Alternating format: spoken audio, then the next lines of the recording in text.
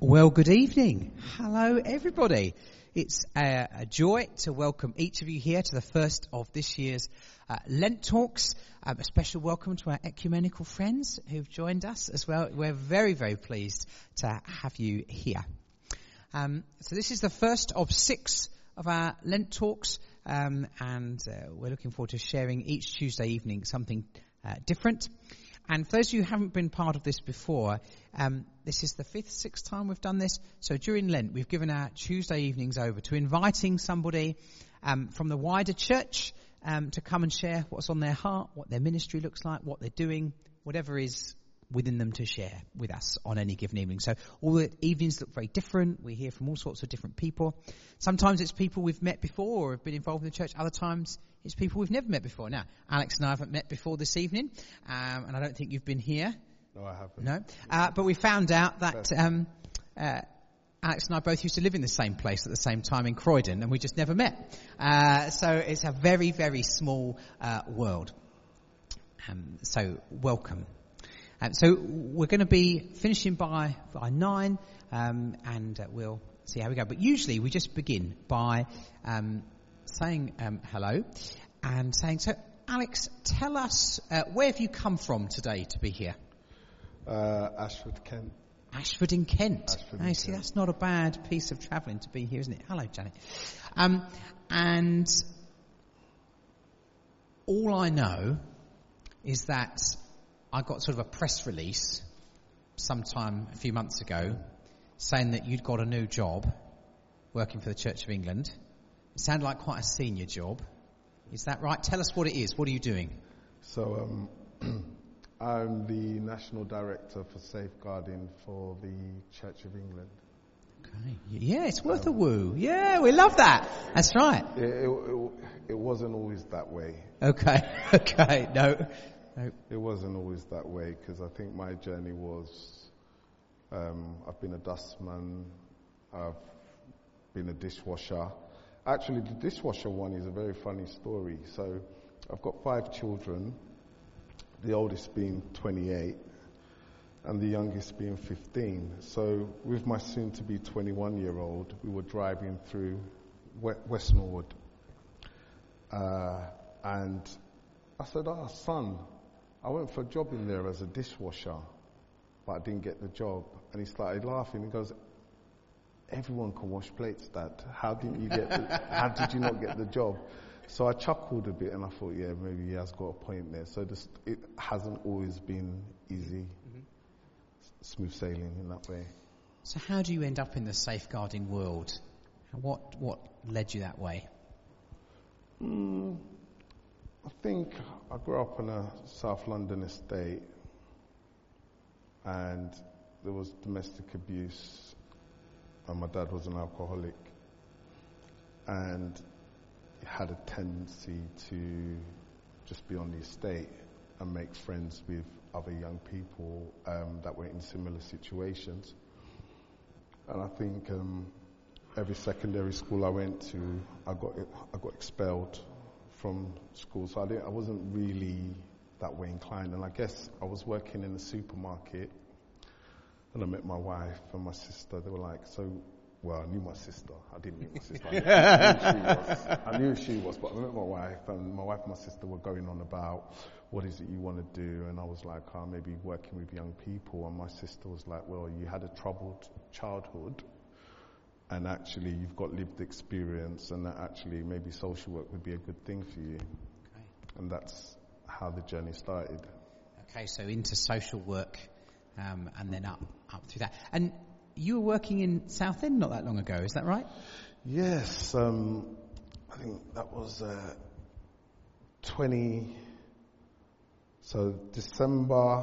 November 21, I went in there. I think they were on an improvement journey. I think it was the second time they got requires improvement. And they were in the process of kind of transition. So they brought me in, and I think I left there around June last year. Saw them through their Ofsted, and then kind of left because they appointed someone permanent. So what does the National Director for Safeguarding for the Church of England do? Wow, you got a few days, a few Tuesdays, can come back. So I think you kind of have to break it down in different stages. So the Church of England, it's quite a complex organisation. You know, it's a really complex organisation. And you may know from the press that they've not always lived up to their safeguarding responsibilities. So they've not always done the right thing by people. And most of my work is around trying to understand how we can make things better for people and how do we prevent independent inquiries not happening again in 20 years' time. So there's a balance as well around when you work for the church, it's very different from a local authority. So in a local authority, it's kind of command and control. You know, I can say we're going to do this, and everyone will be like, yeah, we'll get it done. But in the church, it's a lot more about trying to influence people to make the necessary changes that are needed. And then part of my role as well is around making sure that practice, you know, like policies, guidance, training, the awareness, that people are aware and that people are doing the right things by people who potentially may have been abused, or there's possibility of them being abused, and we're doing everything we can to do right by people. There's a lot of pain and there's a lot of hurt and there's a lot of distrust at times around the church. So it's just trying to manage so many spinning plates at the same time and trying to do the right thing by people. And sometimes it's a difficult situation because the harm has been done, and how do you win back that trust that has been lost? Yeah. And so is dealing with is there a bit of sort of crisis management element to stuff as well? Things coming across your desk that are live, as well as dealing with the historical things? I think sometimes there's always cases that come through, but there's a lot of historical stuff. As I said before, there's a lot of pain, there's a lot of trauma, and it's about trying to get that right balance around engaging the relevant partnership to be able to make the difference and holding people to account. And that's not always easy sometimes, because the national safeguarding team is one part of a wider system. So not everything might come across my desk. And when it's all said and done, to some extent, the decisions are not always mine to make. So it can be difficult around roles and responsibilities and making sure people do the right thing by people. So I'm guessing there's, potential for responsibility to be held in all sorts of different places. I'm imagining each diocese must have a safeguarding lead as well, and then where working out where everything fits in is quite complicated. I think the church, as I said, the church is quite a complicated place at times, and we've got to remember we've got like 42 dioceses, and in 42 dioceses you have 42 bishops, and you have 42 diocesan secretaries. You may have some suffragette bishops, so it's quite it's not easy to navigate, and some of the traditions go back hundreds and hundreds of years, and change can be difficult at times, even though there are lots of people that want the change, but it can take time. So you've got 42 diocesan bishops. Mm-hmm. I'm not going to ask you which ones, when you see an email from them, you want to run for the hills, right? There must be bishops who are a bit more like that. But have you got any bishops where, you love hearing from them? They totally get it. And you think, oh, great, I love working with them. To be honest, I've got to go back a minute. So I started the role on the 1st of September last year. So far, I've not met any bishops that I want to run away from. You may say it's early days, but I haven't met any. And I think at the end of the day, whenever I do receive an email from a bishop, I'm kind of, if it's about safeguarding, I'm happy, because then it means that they're coming to ask for advice or support or check things out, which is better than them not doing that. Yeah, and just for the record, we love Bishop Gooley. She's great. Very happy with. So you spoke a bit about the need to build trust, and particularly where there's been pain. How would you go about that? What are the priorities for you in building trust? So there's something about, empowering people. There's something about honesty, being transparent. There's something about how we collaborate. But the biggest thing about it is, to some extent, you need time, because words are cheap. Words are very cheap. So sometimes you need a little bit of time to kind of show the results of what you're trying to do. So if you say you're going to do something, do it. If you can't do it, say you can't do it, and give the rationale as to why you cannot. And I think for me, it's really about trying to understand people's experiences, So I think it was Nelson Mandela that said it, that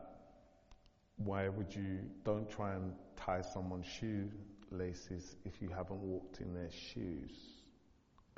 So it's that kind of a thing, listening to people, making people feel they've been heard, and being honest about what can be done and what can't be done, and apologize, and mean it. What's sort of the big priority on your desk at the moment?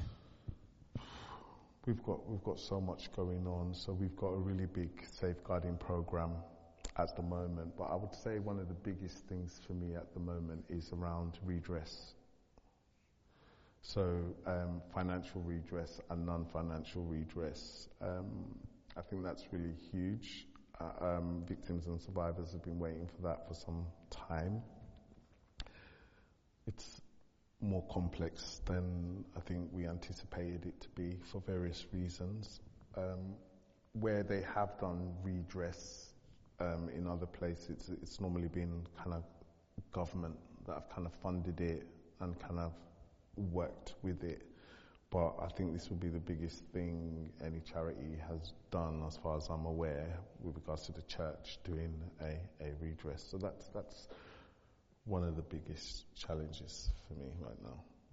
And I guess, given the size of the Church of England, the scale of that is significant, potentially. As you say, bigger than any other charity has done. It's massive, because I think, off the top of my head, there's around 16,000 churches in England alone. So when you think about the people that may have attended church, that may have been subject to abuse, and some abuse goes back as far as the 40s, the 50s, so you don't really know the numbers, etc., but we know that it has to be done, and we have to do it right as well.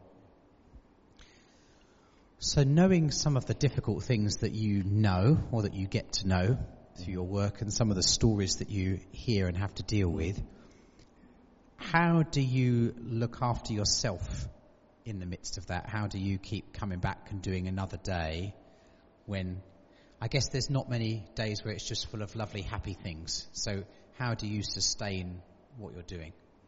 It's not easy, especially on a Sunday and Thursday if Man United lose. It just makes it worse. I think from my perspective, it's about my relationship with God. So I'm not saying that I'm the perfect Christian. I've got my flaws. But there is something about having that space to mediate, to meditation, reflect, and to pray. I think there's something around associating myself with people who are positive, and that can encourage me either through the Word of God or through other kind of means like sports, etc. My family is really important to me, so my wife and children are really important, and I try and spend as much time as I possibly can with them, even though 2 of them have left home, and I can't wait for the other 3 to go. I hope they don't see this. I'll deny it. I'll say it wasn't me. And I think it's just important not to. So I won't watch anything that I avoid things around safeguarding. So books, anything on television. I just try and keep busy and keep my mind away from that. And there are days where I do not want to go to work because I'm thinking, oh my gosh, this is going to be really difficult. This is going to be really complicated. How do I handle this situation? But when I'm in that space, I think it's only prayer that kind of helps, or speaking to my wife or my best friends, because they're the same friendship group I've had from childhood. So I've not changed my friendship group in that sense. And I think sometimes when you listen to people and you listen to their experiences, that kind of motivates you to want to do better and want to get up and go and face the storm. And I always believe that after a storm there should be a calm, and I guess it's just that kind of mindset that I try to have. And it's not easy. I'm human, but you just get up and go, don't you? So saying that you try to make the most of sort of non-safeguarding time in order to. So if the church that you're part of comes to you and says, "Oh, we need a new designated person for safeguarding for our church," would you be saying, "Someone else can do that. I'll do it nationally"? In the same way that I don't know, if someone's a professional accountant, sometimes the last thing they want to do is be the church treasurer. You just want a different. I think, to be honest, if my church asked me, I'd most probably do it. Because I think it's my contribution, I guess. And it's hard to say no to my vicar. It's a very difficult guy to say no to. But I think if I was asked, then I would do it. But I've never been asked. Oh, okay. So it's either I'm not very good at what I do, or they don't really want me all over their business. Yeah, I was going to say they don't want you seeing what's going on, I suspect. No, I've not been asked. I'm normally asked to do other things, but not necessarily safeguarding in that sense. Let's follow that up a bit. Tell us about some of the things that you do. What is local church life for you? What brings you joy in your church? So, music. I enjoy the music. I like it a lot. I think our church has evolved over time, so we've got drums and all sorts, which is good.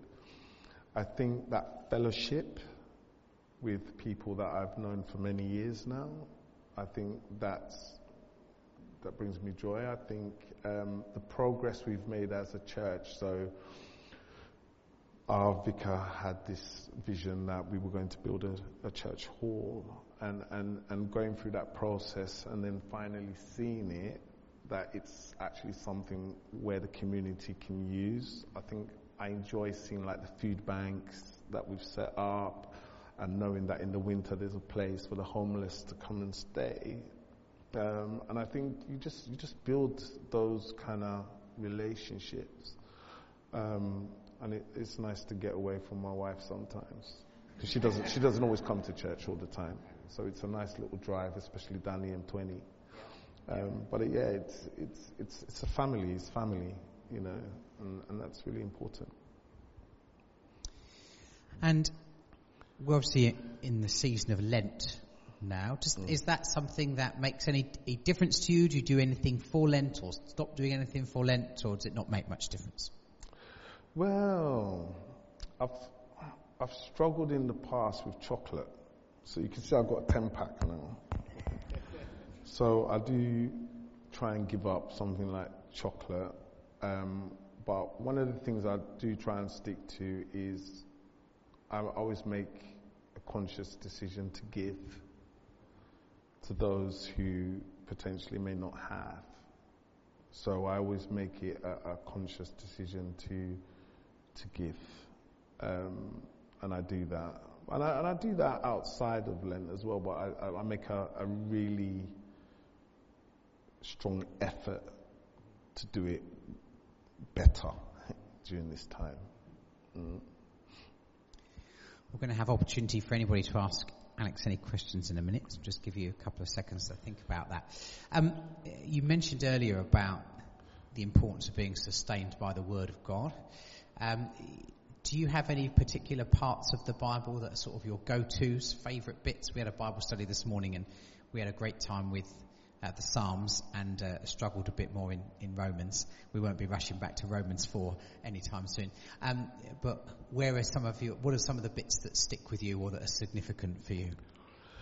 I think some of the bits for me really is a lot around kind of forgiveness, and there's lots of stories that I read in the Bible that I enjoy.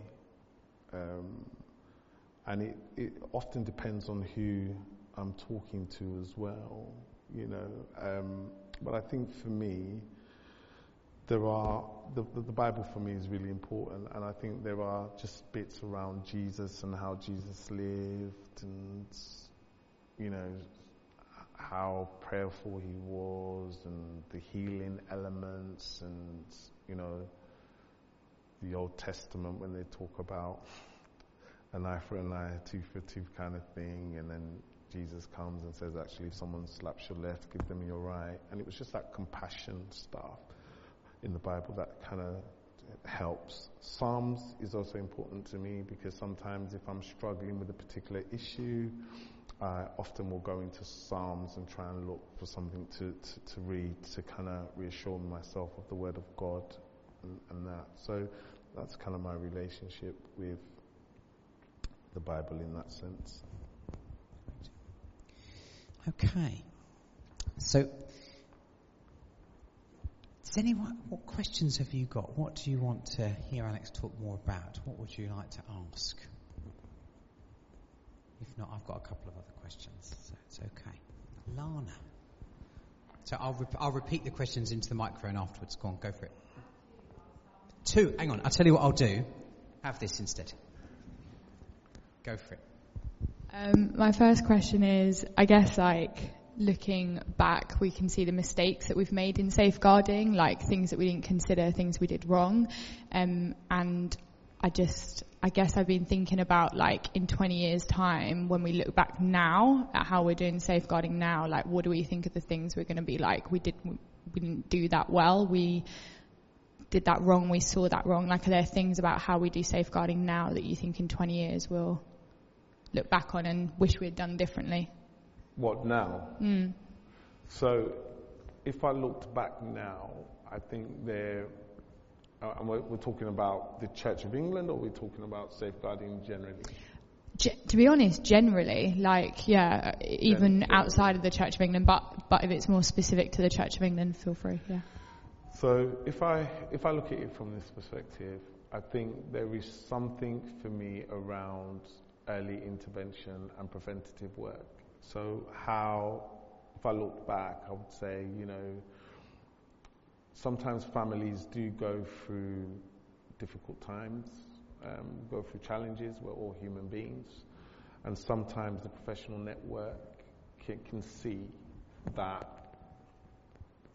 children or their families are going through challenging times, and it's about, we could have nipped in the bud. We could have got in there a lot earlier and prevented things from escalating.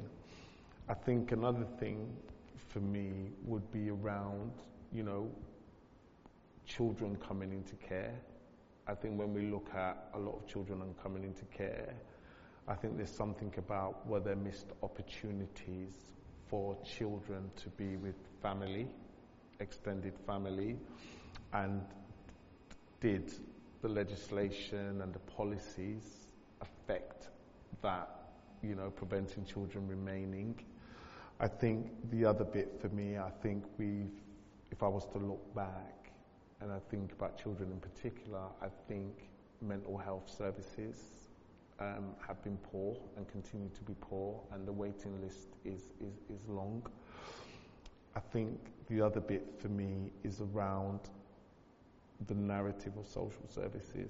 So lots of families potentially may have wanted to go to social services for support, but that stigma and that view of social services being like, someone said like a Rottweiler. Once a Rottweiler gets you, if a Rottweiler gets your child, you're never going to get it back. That's something they used to say in the olden days, and I don't know if we did enough to reassure the public generally that we are actually here to support, and we can't just walk into people's houses and take your children and break up families. I think there's another bit around that balance as well, around including fathers more, because I don't think we've often done that. And I think, fathers do have a role to play in children's lives, and it's about how we did that differently. I think when we look at it from a church perspective, I think at times we didn't have the right training, the right policies, the right guidance. We didn't necessarily have the recording system to be able to go back and look at what happened before, so we can make a chronology of events. I think if we could go back, I think that power imbalance of when someone that goes to church makes an allegation against, let's say, a bishop, for example, was the young person or the vulnerable adult believed at that time? Why weren't they believed at that time? So instead of going from one extreme to the other, why wasn't there more of a balanced kind of view and investigation into what happened? So for me, and I think some victims and survivors have been treated not okay, and I also think in local authorities some families have not been treated okay, So I think if I looked back, those would be some of the things. And one of the most important things is that if you work for social services, for example, and you as an employee do not understand the process and the systems, what chance does a family have in that world? And it's quite similar to the church as well. So if I don't understand the systems, or it takes me a long time to get my head around the systems, then what must that be for someone who has a complaint, about the church, for example? So it's those kind of things. And you had a second question as well, didn't you? Go for it. Okay, sorry to You've got dominate. the microphone, it's okay. The second question is, what safeguarding issue do you think currently goes missed or is a bit more hidden than perhaps others, and what are the signs that we need to look for to be spotting that safeguarding issue? So one of the things that springs to mind with regards to, if I look at it in a church context, is domestic abuse. So domestic abuse for me is, I think it's quite a big thing, because we recently put out some data and we've seen an increase in that area. And I think what we saw as well is that 2 out of 7, it was only 2 out of 7 respondents that said they would know what to do if somebody approached them with regards to domestic abuse. And I think there's this thing about, like I said, I've been going to church for a long time, this particular church, and I've known a lot of people, and it's easy to think, this family is a really good family, and that wouldn't happen in that house, and I trust them, but actually you don't know what's going on in people's houses.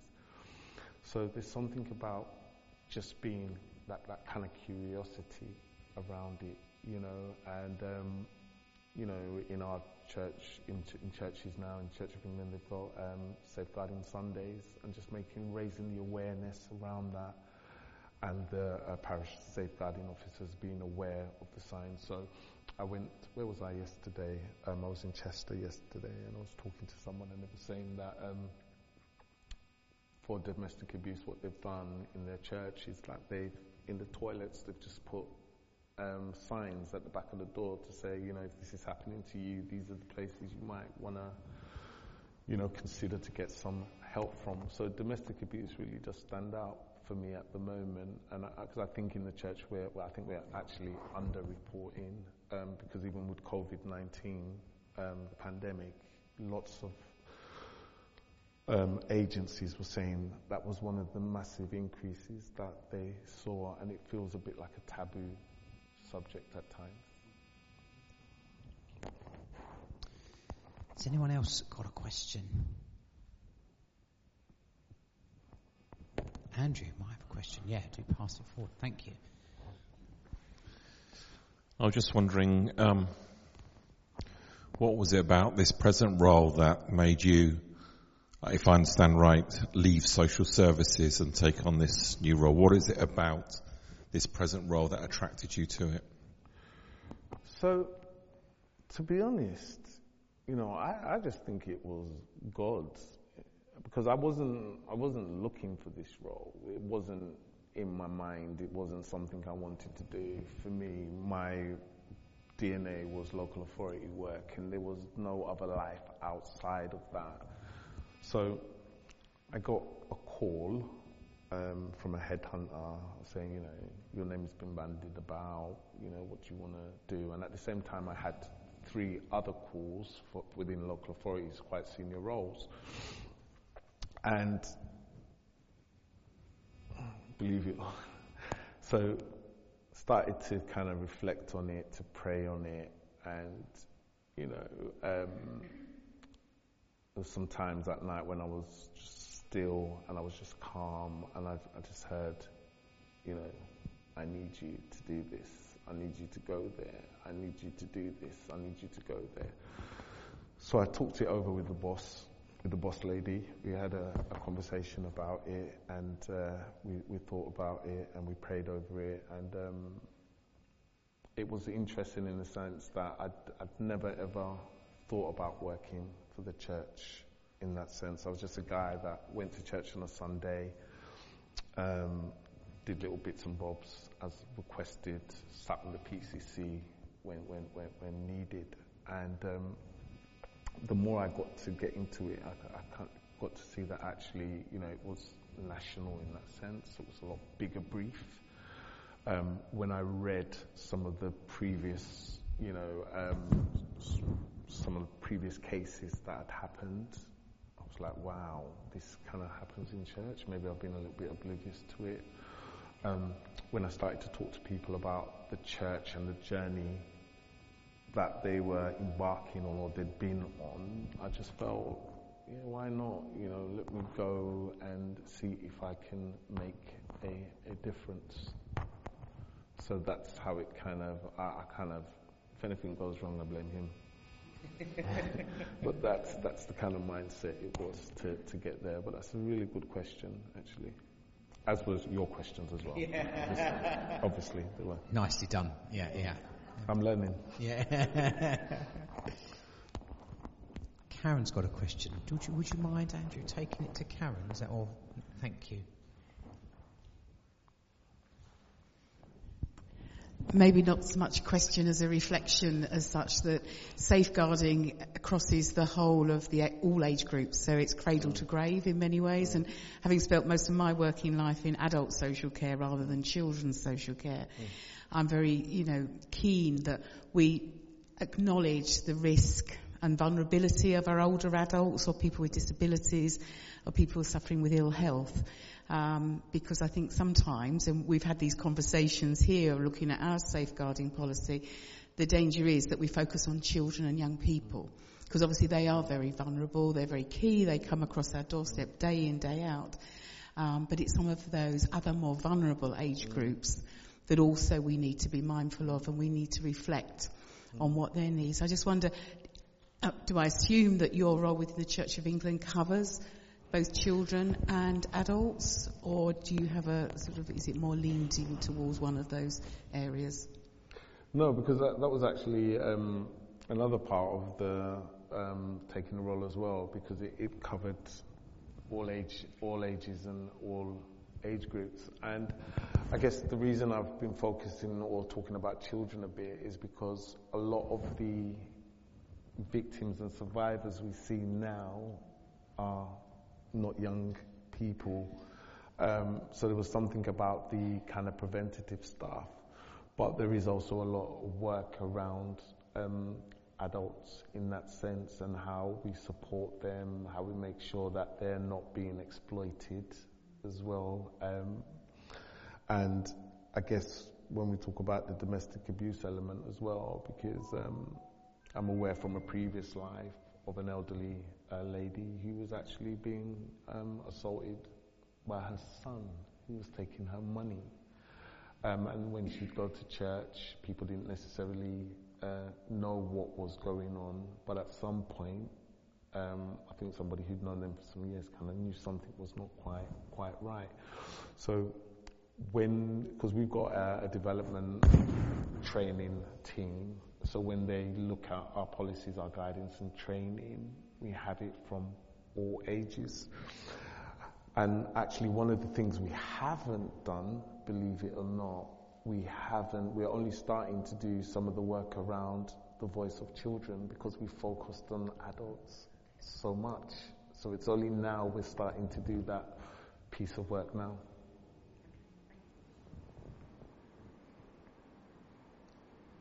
Rachel, sorry.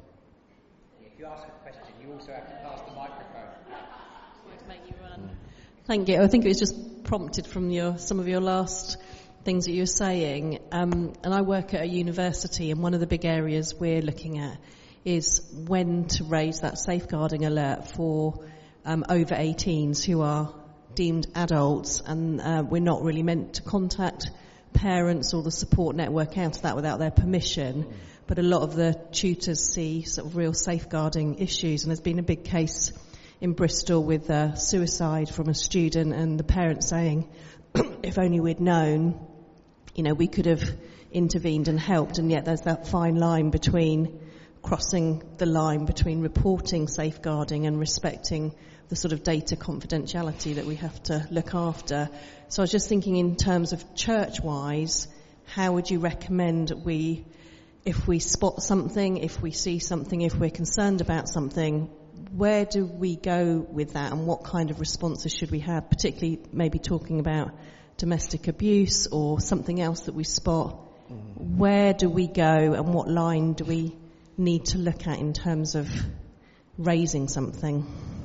Okay, it's a good question. It's a really good question.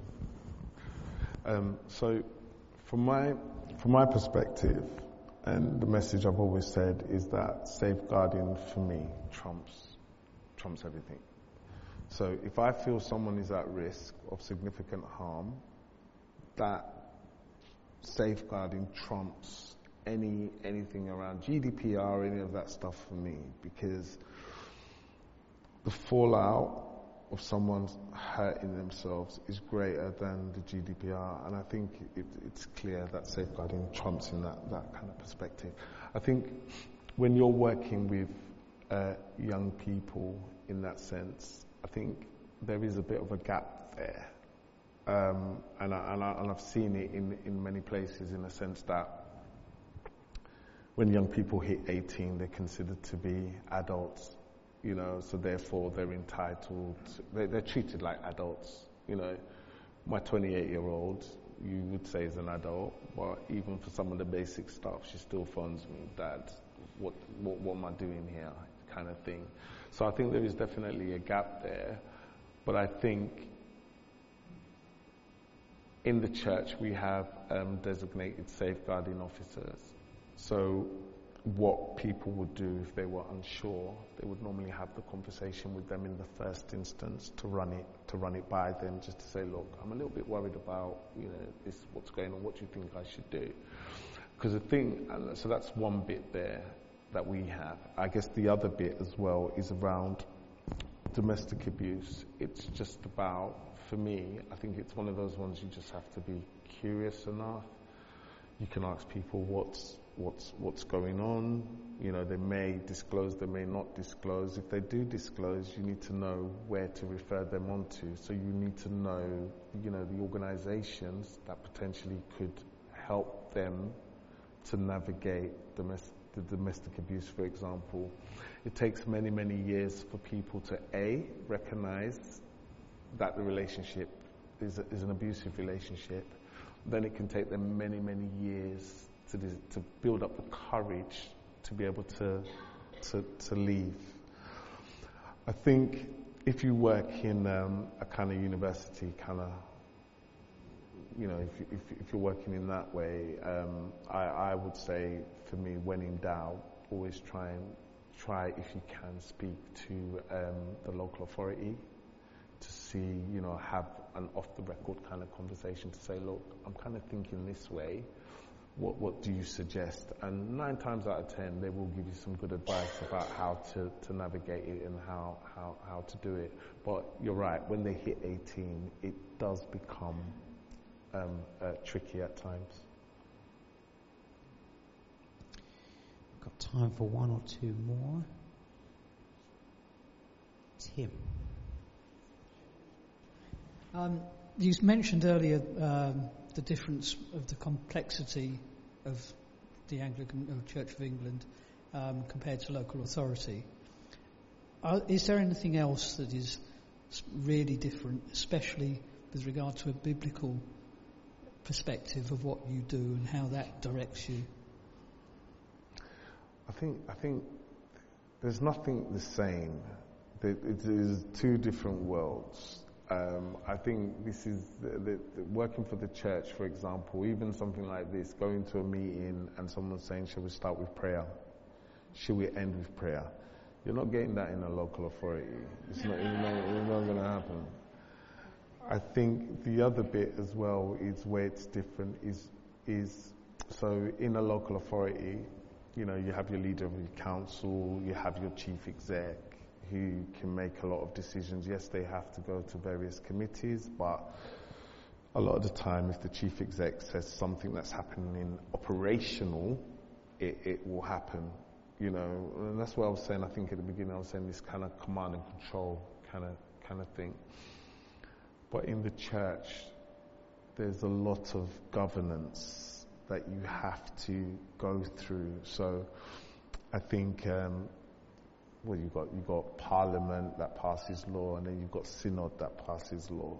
You know, you've got Archbishop Council, you know, that make decisions. We've got the National Safeguarding Steering Group that can make decisions. You know, the governance is very different. So sometimes it can take a long time to get things through, which is not always the case in a local authority. So in a local authority, I could say, okay, that policy is no good whatsoever, and we're going to do a new one, and I want it in 2 weeks' time, and I want it to go live, and you're going to share it with staff, you're going to share it with partners, you're going to share it with children, young people, and their families. And it'll be, yes, Alex, no problem, I'll get it done. But in the church, if you're changing policies, because remember these policies are national as well, so you'd have to go through a lot of consultation process. It's a very, very different world, very different world. Lee, is there anything that you draw on from the Bible to promote, encourage, direct those thoughts and those ideas?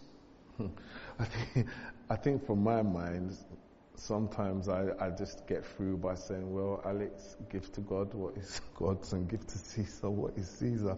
Because sometimes it's just a very difficult thing to navigate. But I think once I make peace with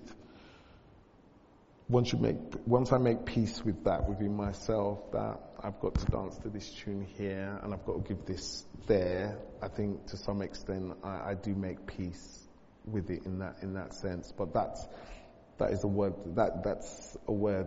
that's constantly in my head.